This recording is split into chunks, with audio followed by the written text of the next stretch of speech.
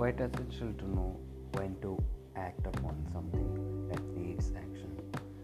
Well, it's quite generic to hear that.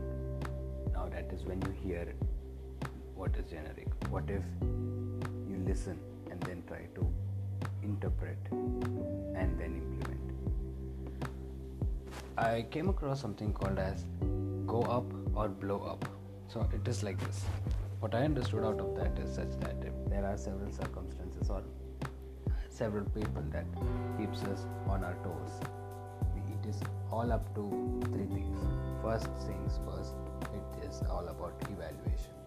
When the evaluation is optimistic, it is perception. When the evaluation is obscene, then it is a judgment. I would term it as judgmental evaluation. And the element in sharing these three zones, the growth zone, the zone, and the grave zone. Growth or grave. Growth is something where we develop something.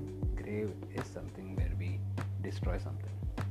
Evaluation is a mere evaluation unless we perceive it as a productive perception rather than deceive it to be a judgmental evaluation. As I earlier mentioned about going up or blowing up. Going up is when you have a perception towards someone, towards people, towards circumstances.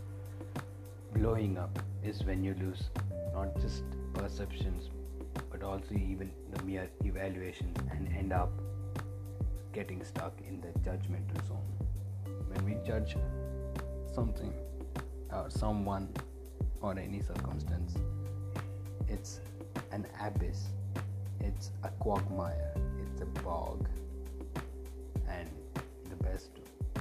the only way to understand the difference between going up or blowing up, it is to ensure that our evaluations become our perceptions for our perspectives rather than messing up our mindset or mindfulness with being judgmental.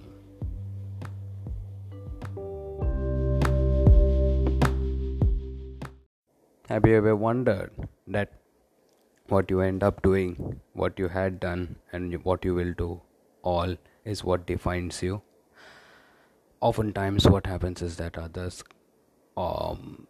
just went out what they perceive about us, and we end up thinking, oh God, well, I did this, I have done so and so, and I would be doing this, what would others think? Or zooming into it, what would I think what others think? Now applying it into general circumstances, it is as such. Let me take you on a very realistic moment or a real-time moment. I'm recording this as a podcast. My general tendency would be in this manner, thinking about how would people even perceive the content that I post. Do I need to worry about how my earlier podcasts were, or what would my next podcast be? The great thing is to think like a child, being naive and observant, to unleash the fast learner that we have within us. Now how this works is that I have two options to choose. One, the earlier mentioned naive and observant, or second, the nice and obedient. Now if I am naive and observant, I would answer all of these three questions about past, present and future. The first question is, what was the topic for my previous podcast? The answer is, topic is life and lifestyle. Then I think, what am I saying right now? Does it add value? Yes, it does. Well, it's relevant, it's fresh, and it's very easily and easily applicable and Simplified for a relatable experience. And third question about the future: how would this podcast help? Well, it is helping me just the moment when I am recording it. Now, when you are listening right now, uh, what it would do is that it would help you vocate how you feel when you think about what others think. It is all about how we place ourselves and how naive and observant we are, and instead of being nice and obedient. Why? When you know what you need to think, when you know that you have a thought process, when you know that you've voiced what you thought, then it's just a point of action and activity. Selflessness, selfishness. Well, that these two terminologies are quite prone for an ambiguity. When I try to understand selflessness, I feel relieved, and when I try to understand selfishness, I feel um, shackled. So I was like, why do I feel relieved when I'm in no pain? How can I implement selflessness? At the same time, why do I feel shackled when I'm already free? How do I implement selfishness? Until I realize those were all just things which are just out there said by people who really need to understand that what really matters, what really pays value is self image and self worth. It is all about fueling self image, and then funding self worth. And fueling self image helps us visualize something of an attitude of being in service. When we are in service, not just towards our own self, our close circle, family, friends, or community, but for the whole world, then that's when the selflessness is exhibited, hit her too. Where and similarly, when self worth, when we put our efforts to fund our self worth, it creates an impression of ourselves deep within us, which gives us a security towards the society. And these are the tricks. Now I have something quite technical and still interesting to share in terms of what I mentioned about the real revelations of the true sides of selflessness and selfishness, being self image and self worth. We could imagine these as the pivot.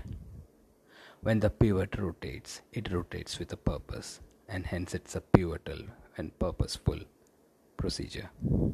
In life, we need to find the pivot of an image, self image, and when it rotates with a purpose, and only then is selflessness unleashed. Similarly, when the pivot is of self worth, when it rotates, and this rotation is what is called funding. So, when there is a funding for the pivot of self worth, what comes out is the real intention behind selfishness. Some selfishness are unhealthy, just like cholesterol. There is a good cholesterol and bad cholesterol. Just because cholesterol is termed medically doesn't mean it's good. It's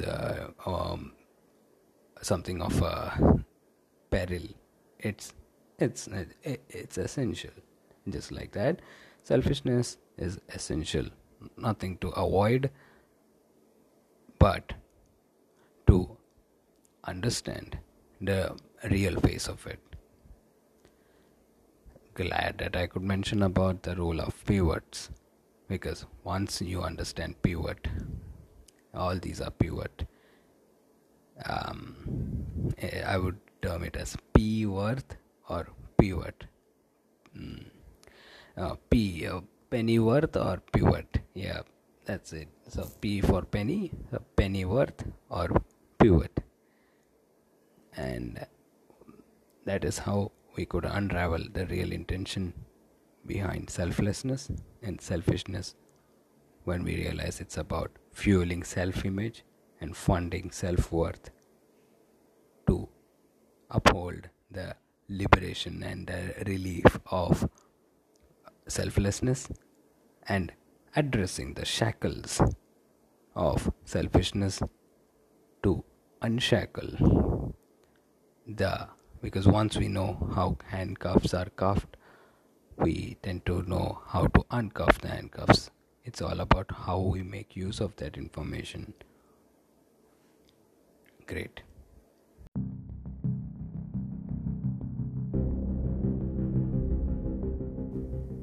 Well, leading with a cool, calm, and composed mindfulness is essential to ensure that we keep going up rather than just blowing up here and there. At the same time, communicating with a sense of character feels the need of urging consistency and surging commitment. Well, what this helps is that when we have a cool, calm, and composed temper, then there is an urge of consistency to surge commitment, and that causes an occasion which gives an impetus to know how the pivots of self-image and self-worth are fueling and funding ourselves. What happens when we do all these things?